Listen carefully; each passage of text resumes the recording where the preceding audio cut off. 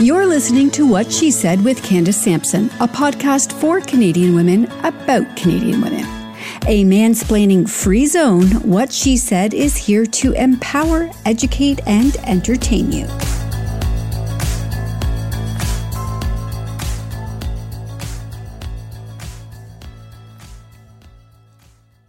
My next guest's career trajectory started by sorting records for DJs, and before she knew it, she was slaying the radio star on Much Music when it burst onto the scene in 1984.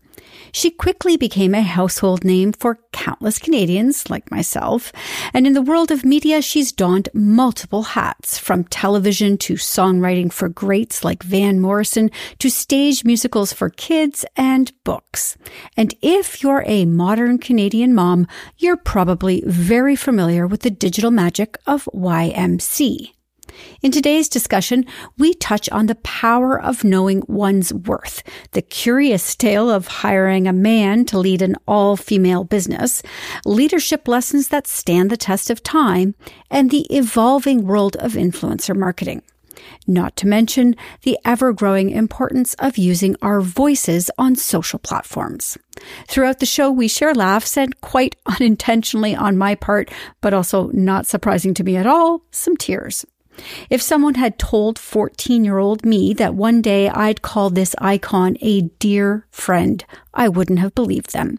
But my life is richer because she's in it, and so I'm very, very proud to share this podcast with you.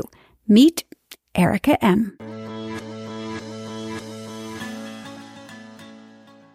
So Erica, I have to tell you, this is going to be the weirdest podcast I've probably ever recorded because you're a friend, and I feel weird interviewing you. Is that normal? You're a classic interview. You've interviewed people all over the place. So did you ever have that?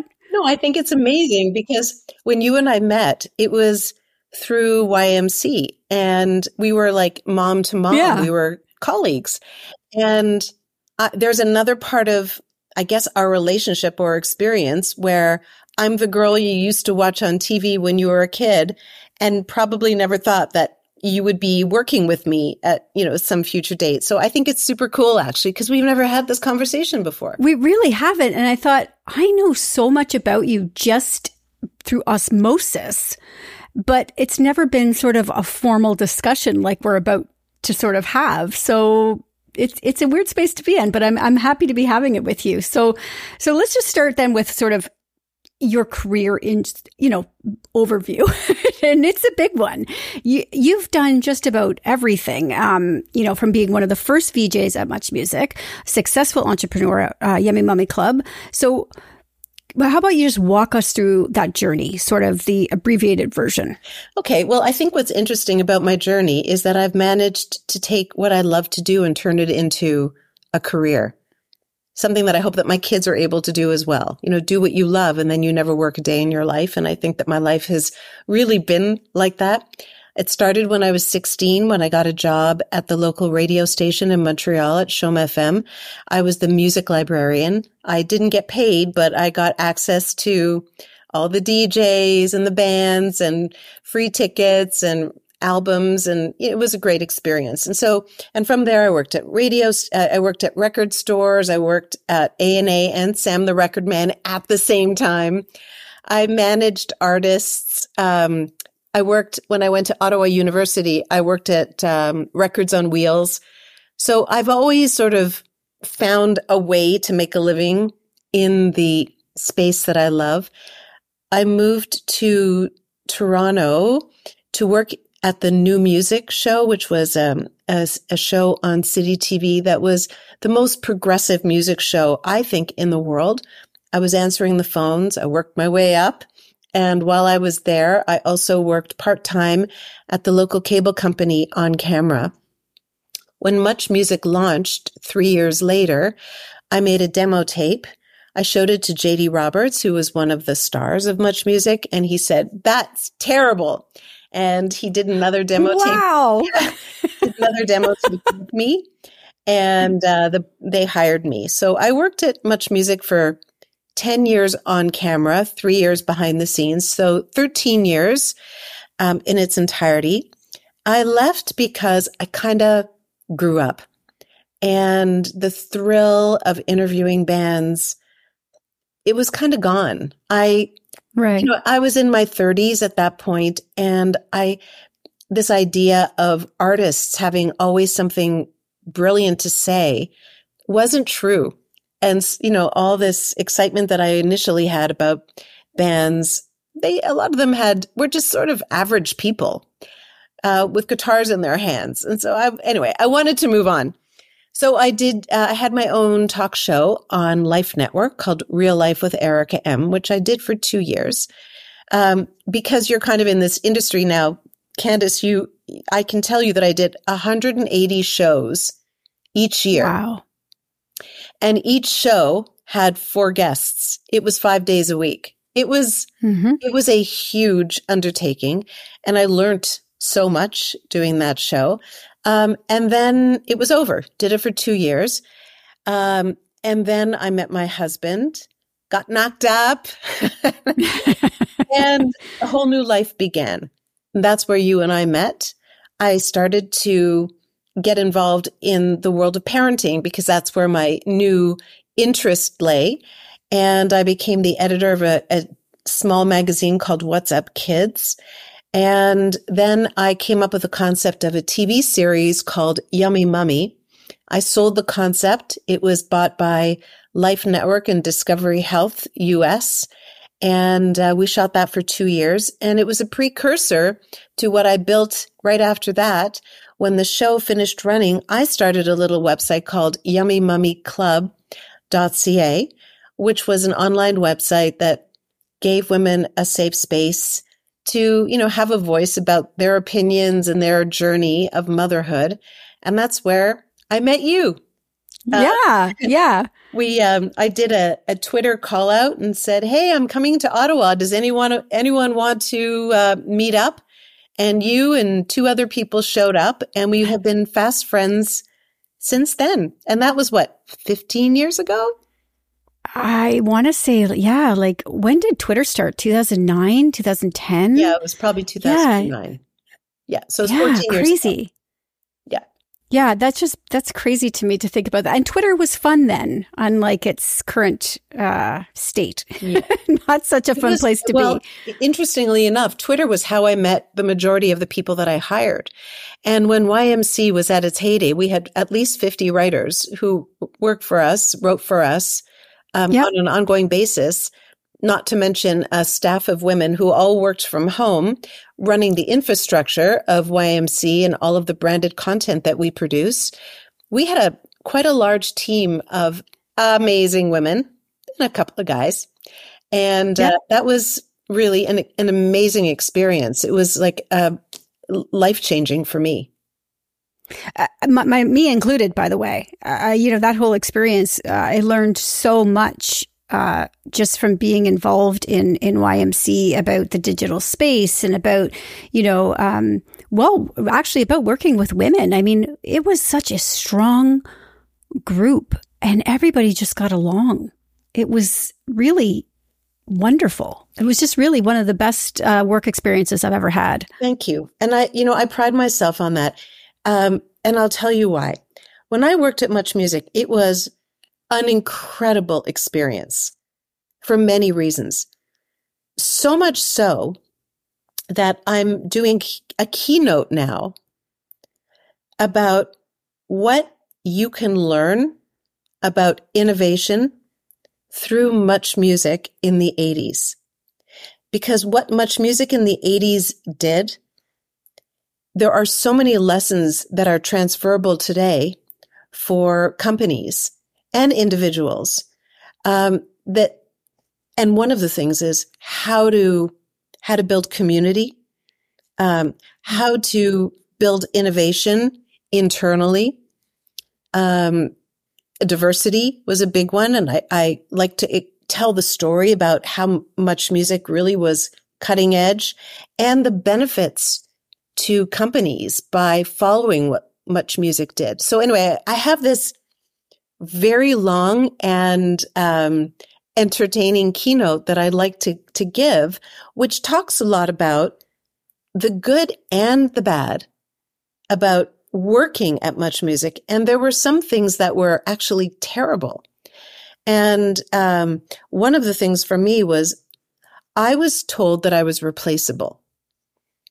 And I knew that was actually a lie, because no one can replace me. They can get another on-air person, but no one will ever replace me. They can't. And that is the beauty of being authentic and carving out your unique space, because the person that they replaced me with, or tried to, was this fantastic woman called Suk-Yin Lee. And she looked nothing like me. Her vibe was nothing like me. Her interests in music were nothing like mine. And so she filled a spot, but she didn't fill my spot. And I think it's a really interesting lesson for people to learn, both as employers, on how to treat people who work for you so that they don't want to quit. Because right now, people are bleeding employees. And what I learned at Much Music is both what to do to keep people and also what not to do. I actually had a very interesting experience when I went and I asked for a raise. I think I'd been on air for 4 years, and I was, according to the mail that came in, and those were real letters because we didn't really use the internet at that time, I had the most mail from anybody. And I found out that I was being paid substantially less than the men. Shocking, right? So I went to the vice president and I asked him for a raise. And his response was, I hear you're very difficult to work with. And I was like, What? Well, it's interesting because you have been working with me for 15 years. So you know that I'm the opposite. And I went, what? And he said, yeah, I heard that you're very difficult to work with. And so I said to him, fuck off. I quit. Excellent. And I didn't answer my phone for like 5 days. I didn't show up for my shifts because I was like, don't you dare do that to me. My dad told me it's the oldest management trick in the book is to make you feel bad about yourself. Guess what, buddy? It didn't work because I knew that I was really good at my job and worked really hard. So that's one of the many stories that I share in that keynote, and the ancillary effect of what happened after I quit. I'm not going to tell you. You're going to have to book me for a keynote to find the answer. All right. I kind of know what happened. We may have discussed this over wine, but I won't share here. All right. So here's what I think is going to surprise people. You know, you're on Much Music. You're on everybody's TV. You start a digital website. You know, you're out there all the time. I think people will be surprised to hear you're an introvert. Yeah. And you're not. Oh my God, no. I am like the most extroverted. I am the most extroverted extrovert. Like I think I did one of those Myers-Briggs tests and I think I was 98% extroverted. Yeah. But I'm probably like 34% extroverted, probably. Yeah. Yeah. I know it's a weird thing. I'm very comfortable being quiet. I'm very comfortable listening, which is probably why I love interviewing so much, because I don't have to talk. Right. I just have to follow my curiosity and then ask the questions that I want to hear the answers to, and then listen very intently to the answers, because a lot of interviewers don't listen. So because they're extroverts, I guess, and they're just waiting to speak. They want to say something. But interviewing is really about listening, asking the right questions and listening. And yeah, I'm very comfortable not being the center of attention. And that's kind of like when I launched Yummy Mummy Club, it was an incredible thing for me because I got to use my notoriety to build this platform, to get access to eyeballs and the media. But I found all these gems like you who were very comfortable being out and having a strong voice. And so I was able to really sit back and, like a proud mother, watch all these amazing female storytellers just own the space. So I didn't have to speak a lot. I was very comfortable being around a lot of gregarious, talented women. I don't need to be the center of attention. I just like to be the one pulling the strings. What does it do to you, though, like physically, spiritually, to be in this space and be an introvert? For me, for example, as an extrovert, it fills me up. I'm on a high when I can be around people. Does it exhaust you? Going to parties with a lot of people is my least favorite thing. Small talk just does not jive with me. But the idea of sitting with you or anybody and having a one-on-one conversation for 3 hours does not exhaust me. It lights me up. So I just like to communicate one-on-one. And most of what I do is one-on-one. Or I like to be on stage because I get lit up by teaching and connecting, entertaining and connecting. So when I do my keynotes, when I'm on stage, I'm looking in people's eyes. I can tell when they're engaged. I can tell when the light goes on. And so again, it's not about me being on stage. It's me affecting the way someone thinks, I think is really powerful. So that lights me up. It's just being in a loud room with, all these conversations and everybody fighting, for space. I'll just walk away.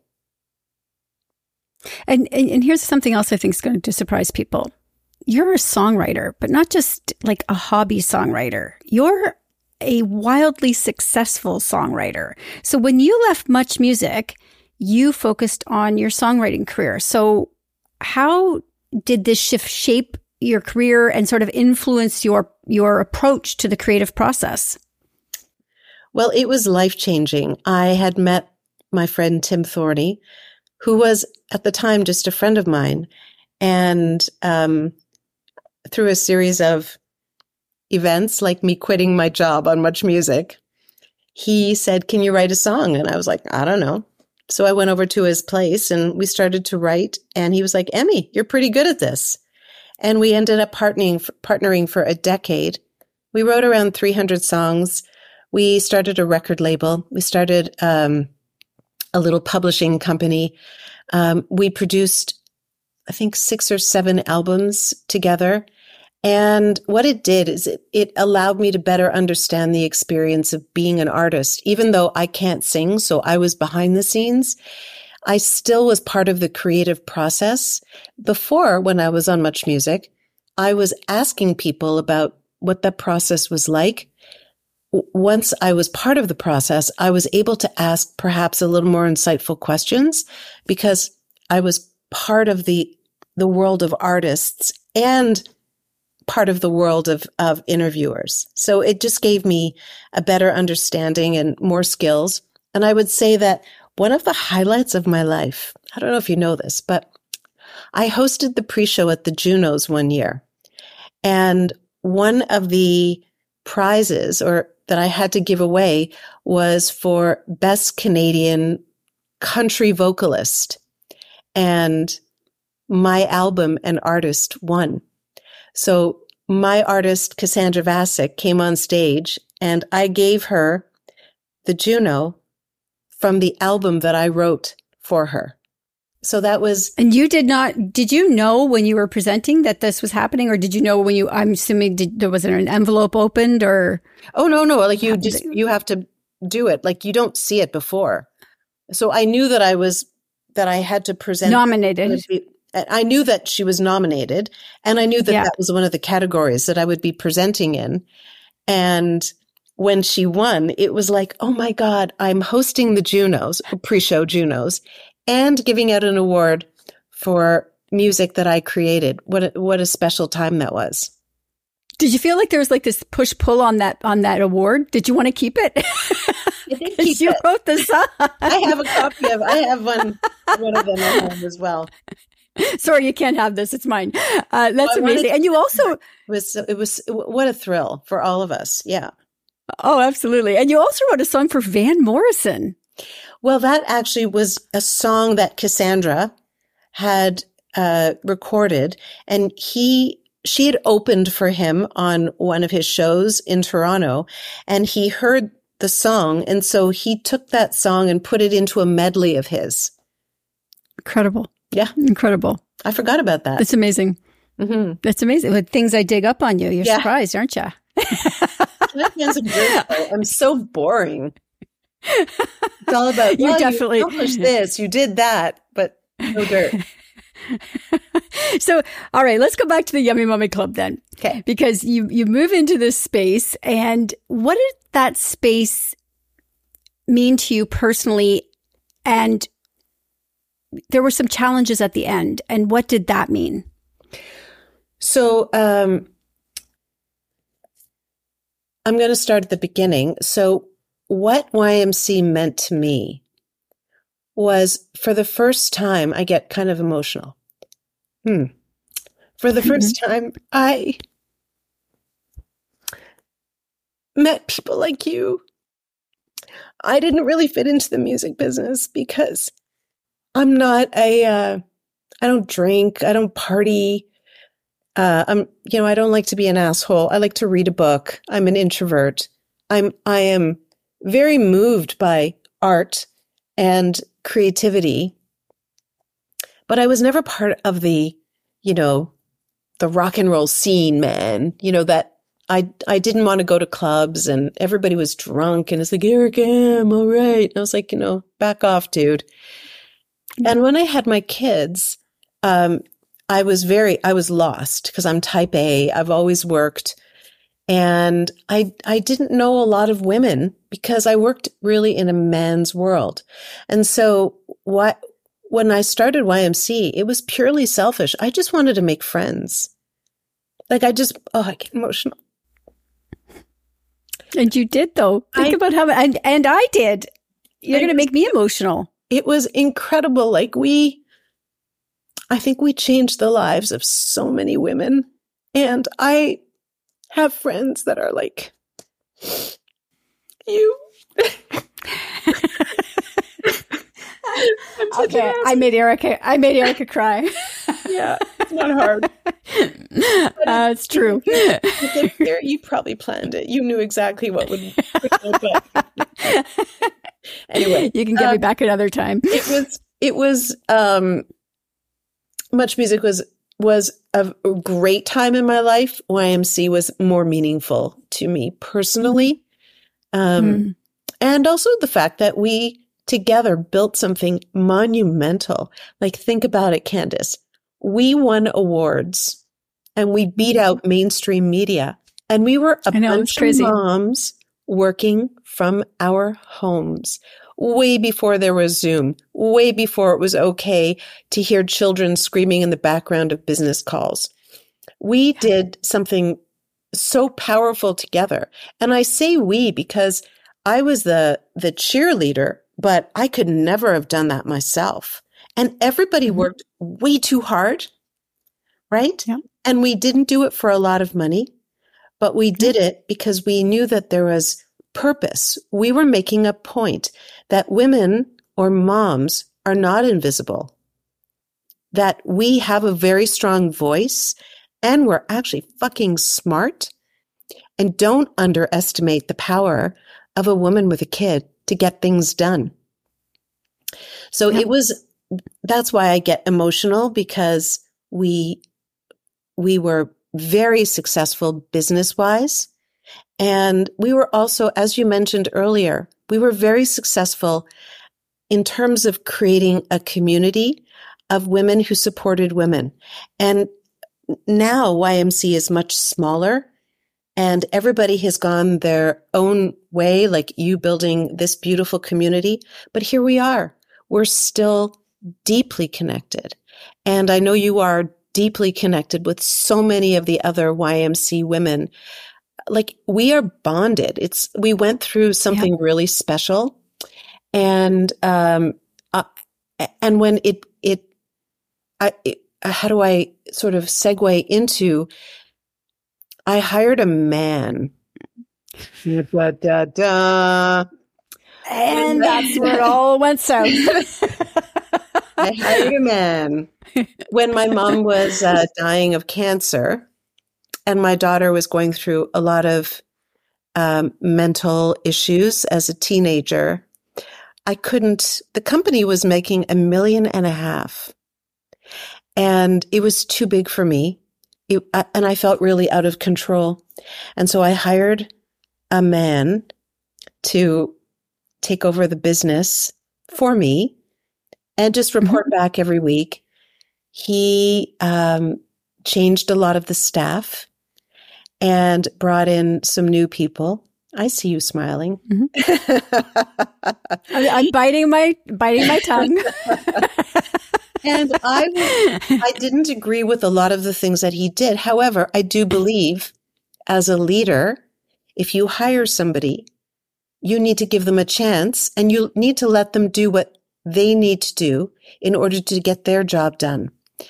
And within 3 years, he had bankrupted my company. That's the short story. Yeah. And so he very graciously agreed to quit so I didn't have to fire him. And I was basically fucked. And I called you. Yeah. I called you. And I said, Candace, basically I'm fucked. And you said, how can I help? And so. Because that's what we do. That's what we do. Hey, listen, I want to just pause you for a second because you did the same for me. When my world fell apart in my divorce, you're the first person there. You rushed in. You made it public. You were like, no fucking way is this happening to my friend. And I remember your words because you said, we've been caged up for 2 years and we're fucking angry. So because this is just after the pandemic. And you said, we are going to do something with this. And I thought, I believe you. And we did. We did. Absolutely. Yeah, we got the bank to stay its closure on your to give me some time to think. Yeah. Well, that's the power of women getting together again. And, you know, I know that a lot of people only know me through Much Music. Well, Much Music didn't have that. Although I did have some good girlfriends that I made at Much, Natalie Richard being probably my favorite person there. But there was a woman named Joni Daniels who worked there, and she and I were like our own little shit disturbing team. With Joni, she and I produced shows that nobody wanted to touch. Like I came up with an idea for a show called Fashion Notes, which would be interviewing street fashion designers because I felt like music and fashion were so interconnected. And I always like to wear really sort of street clothes.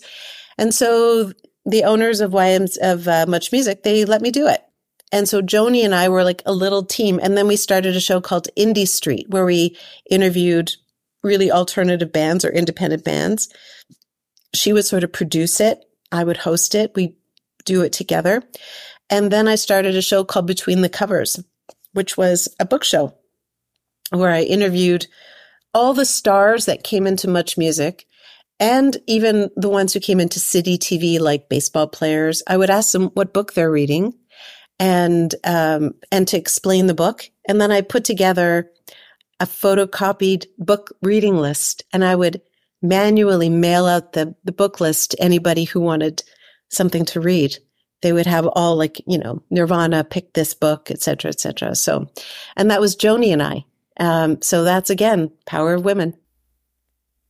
And your love of books continues. You have a book club. Yes. It's, okay. My daughter will be 20 in December, and our book club started when she was 2 weeks old. So my book club has been going for almost 20 years, and it's not my book club. It's a book club that I joined, when it was just starting. And, they're extraordinary women in a variety of ways, and we all like to read. And so we do read the book. We talk about the book, and everybody who hosts their night puts on some sort of thought into the evening. They either do like themed food, or sometimes we bring people in to speak, or I don't know. There's a variety of things that we do. So I'm doing tomorrow and tomorrow and tomorrow. In a few weeks, everyone is coming up to my cottage for book club, and they don't know this, so I hope nobody listens from my book club. But the theme that we're going to do is we're going to play games, because tomorrow and tomorrow is about video games. Well, we're going to play board games and charades and stuff like that. So you answered my next question, which was going to be, what are you reading right now? So you're reading Tomorrow and Tomorrow. And who is that by? I can't remember what her name is, but what an extraordinary book. I loved it so much. And I'm also reading another book, which is called The Uglies. Well, it's a trilogy, The Uglies, The Pretties, and I'm not sure what the third one is called. And it's YA. And it's a dystopian novel about a future where when teenagers turn 16, they're given an operation to make them look pretty. Unfortunately, they also at the same time get something put into their brain that also makes them dumb and passive. It's fantastic. I'm loving it. My daughter read it first, and because she enjoyed it, I'm reading it now. What's your favorite book of all time? Could you pick one? I think the books reflect different eras in my life. One of my favorites was The Stone Diaries, Carol Shields' book. There was a line in it which I think kind of changed my life. She said, "Daisy Stone let life live her." And I vowed when I read that book to make sure that I lived life on my own terms. And there was a really powerful passage. It was almost 2 pages long, and it was a list of all the things Daisy Stone never did in her life, like skydiving.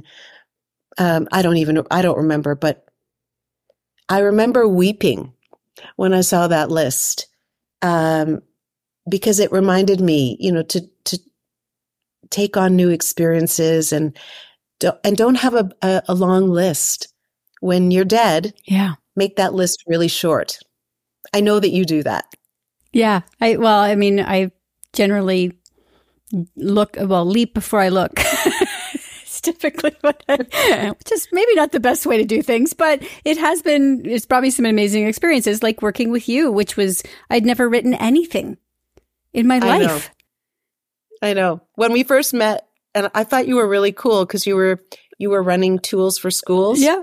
And you were an entrepreneur. And so I said, "Hey, do you want to write the business column for YMC?" And you're like, "I've never written anything." You'll be great.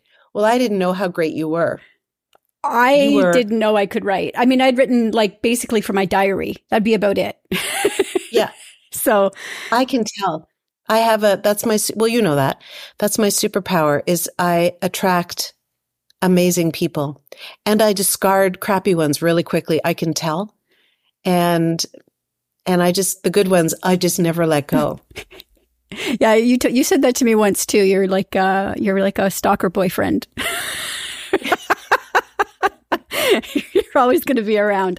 So let's talk a little bit about, because I know that you're very observant and you think deeply about things. So let's talk about the digital space a little bit and how that has changed, and where do you think it's going? Because, we talked we met on Twitter, and that space was grassroots. It was fun. It was light. It was a really great place to connect, but it's morphed into something just horrible. And now we have all these different platforms. Where do you think this goes for us as a society? So I don't know. I know that me and you and many other people don't want to be on our digital apparatus to connect with people. Mm-hmm. And I think COVID, had a big part to do with it, because not only are we disappointed with, the big media companies and, and all the algorithms and, the polarization that it's bringing out in people, which is all dangerous and sad at the same time. I think that we're all craving real life interactions. And I remember when we all first met on Twitter, we would have tweet ups and we would all sit in the room together and we would tweet. We wouldn't talk. Do you remember that? All of our heads were down, but we were together in the same room. So it was great. Yep. And then I think it was like about 5 years ago, we all stopped doing that, didn't we?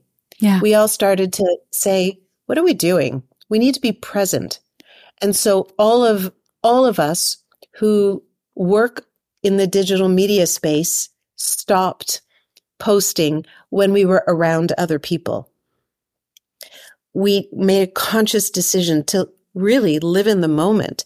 And I think it probably has something to do with the fact that many of us had teens at that point. And so we are seeing behavior that we didn't like from our teenagers or were worried about and saw it reflecting back to us that we were doing the same kind of things. So here's what I think. Someone just mentioned it today, actually, to me, that they're noticing that the younger kids right now, is that Gen Z? Gen Z, yeah. What is? Yep. They are rejecting a lot of this, like Twitter and Instagram. They use it sparingly. I'm noticing my daughter barely posts on Instagram. And she also has been saying, I just want to be with my friends. So I think that I don't know what will be next. I don't know what will replace it. But I do feel that the younger generation who grew up on this are craving something different. And they're the ones who are going to be inventing the next wave of things.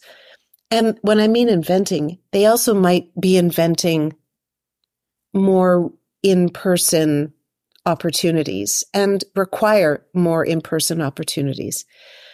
So I don't know, because I'm sort of looking and watching, but for example, I jumped on Threads. I signed up for an account, but I haven't posted yet because, oh my God, how many platforms can I be on? It's exhausting. Yeah. And you feel like you become a slave to it. When you work in this field, you become a slave to it. And that's what I hate about it.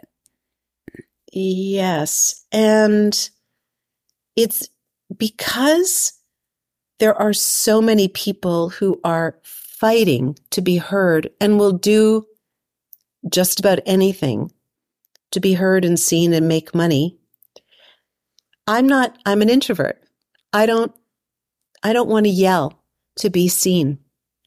So like, for example, on Instagram, I think I have maybe like 10,000 followers, which is ironic because in the real world, I'm really quite well known as a personality, but I don't have a lot of people who follow me on Instagram, and I won't play the game.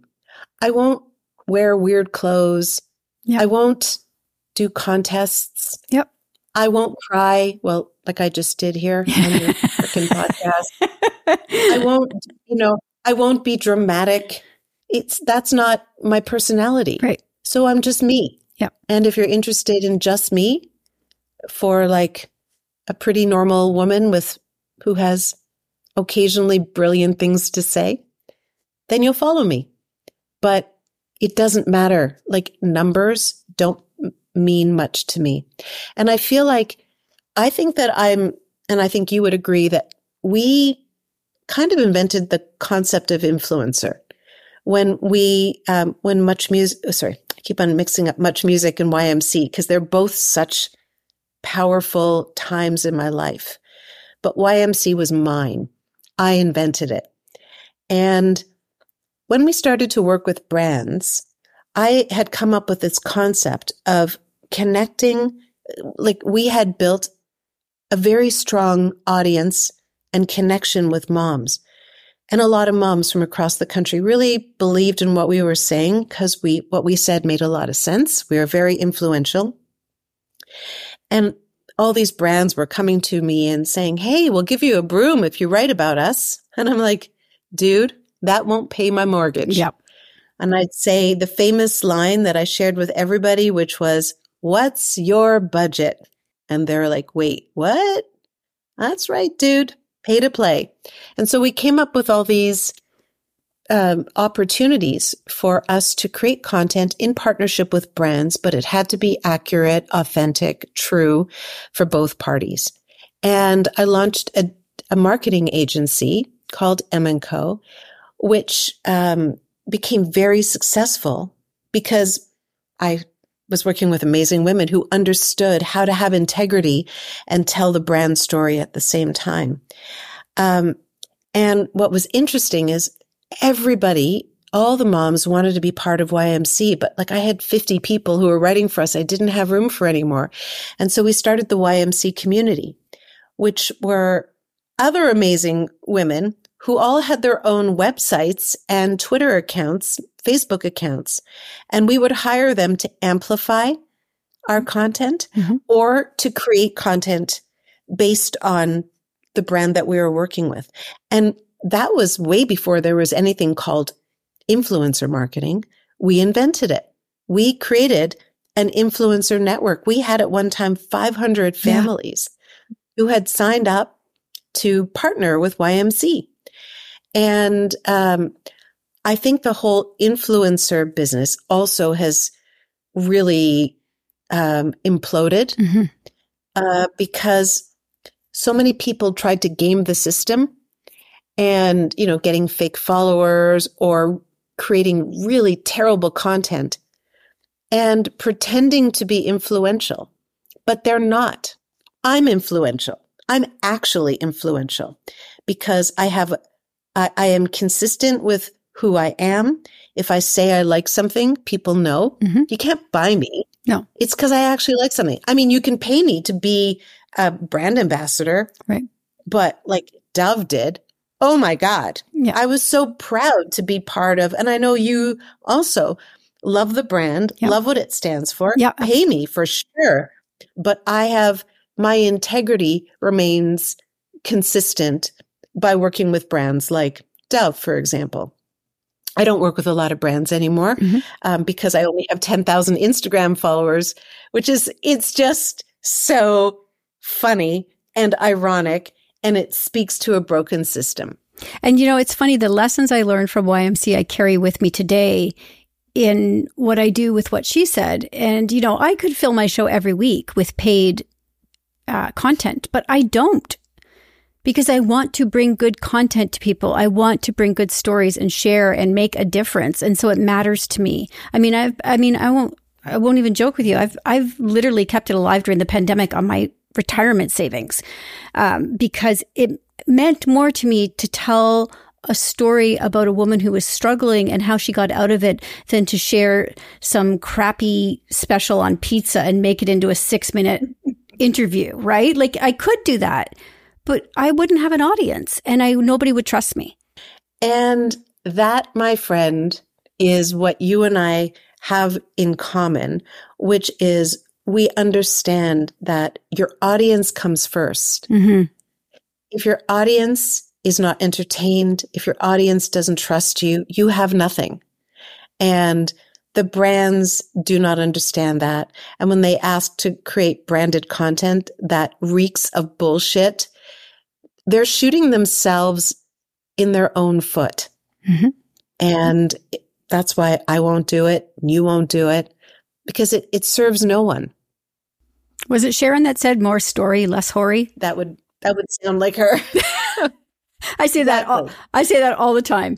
We do not have to whore ourselves out for this. No. And when we create and still do, because we're still doing, YMC is still alive. Like I sold it to Toys R Us and thanks to you helping me get it back on its feet.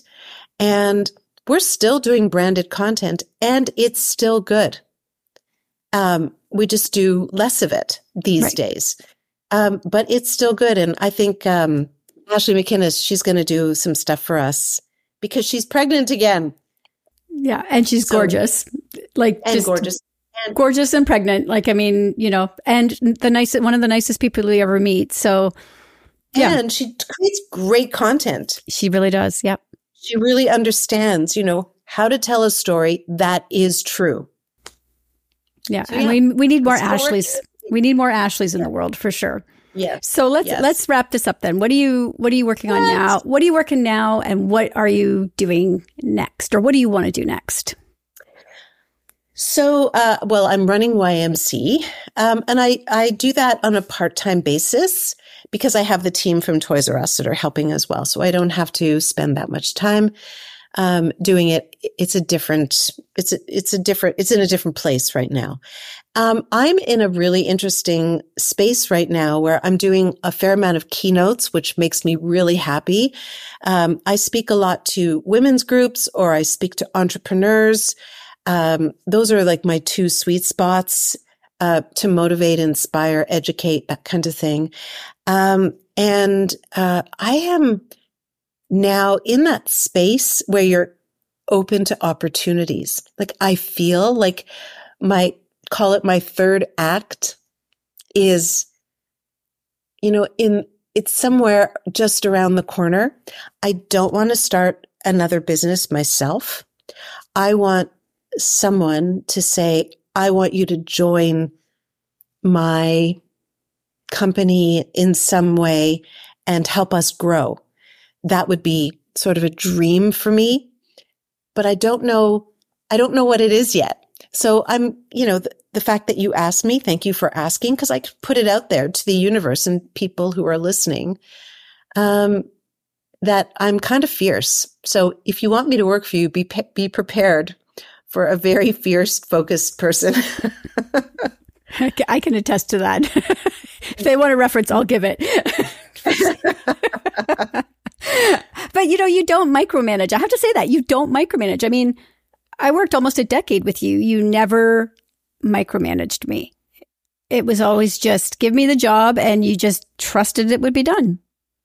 Because it's disrespectful. Who wants to be micromanaged? Right.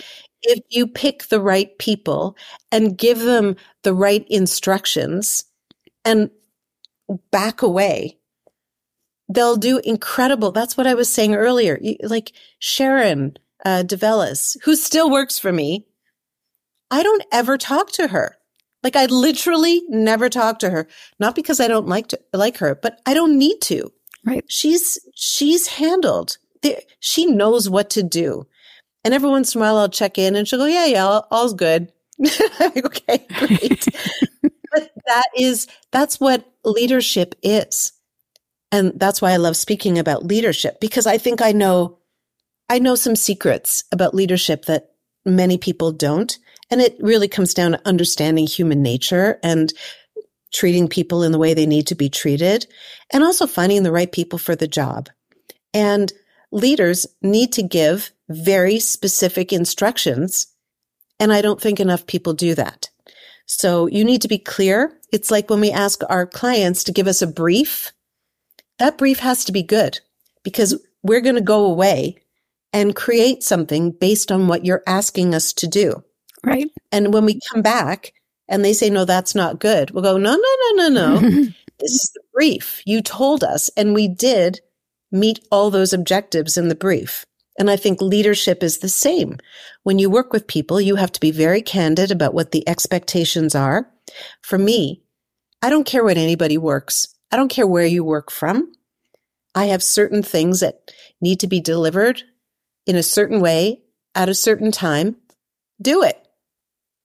And then and then often things were like, that's 85% of the way there. Can you change this, and this? Great. Sure. No problem. Good. Yeah. Yeah. Who wouldn't want a boss like that? Exactly. Well, that's why I'm basically unemployable right now, because I worked for you. That's why I have to be self-employed for the rest of my life, because nobody would ever be such a good boss and a friend. So I'm happy that you joined me for this. This was a long time coming. So thank you for sitting down with me for this podcast. Thanks for making me cry. Fuck. Well, whenever I get the opportunity to do so, I like to. You really know how to. Did you know I was going to tell me? Did you know I was going to cry? I didn't, but as soon as you started to cry, I thought, oh, that's on brand. Because you do cry. So yeah, that was on brand. So whenever we'd have our big YMC meetings with the 50 people, I would inevitably cry when I was thanking everybody for the year. Yeah, absolutely. Yeah. That made me laugh. So thank you for joining me. So where can people, do you want them to go to your website? Do you want them to, well, not Twitter. So where can they connect with you on social? Well, I actually don't mind Twitter. And I'll tell you something interesting. Amber Mack, a while ago, we were chatting and I was telling her that, I'm not really happy with Twitter and I'm sort of pulling away. And she said, Erica, do not do that. That's what they want, is they want women and they want progressive people to leave. She said, you need to use your voice now more than ever. So I'm staying there. So yes, you can find me on Twitter. I may not answer on Threads. Sorry. LinkedIn is always a good place if it's sort of a corporate, some sort of a business opportunity. That would be a good place. And then I have a website, which has not been updated for a little while, but whatever. It's still there. ericam.com. Shocking. I know. All right. Excellent. Okay. We'll have you back again someday, I'm sure. And you're sitting in my happy place right now recording this. So I will come see you there soon as well. Yes, the cottage is the best. If you liked today's episode, please take a moment to share it with others. Also, be sure to subscribe to What She Said Talk with Candace Sampson on your favorite podcast provider. Stay up to date with my newsletter by signing up at whatshesaidtalk.com and be sure to follow on social at What She Said Talk on Facebook, Instagram, and Twitter. You can also catch me on TikTok at Candace Said. Finally, don't miss What She Said on the radio weekly in Toronto, Ottawa, and Surrey.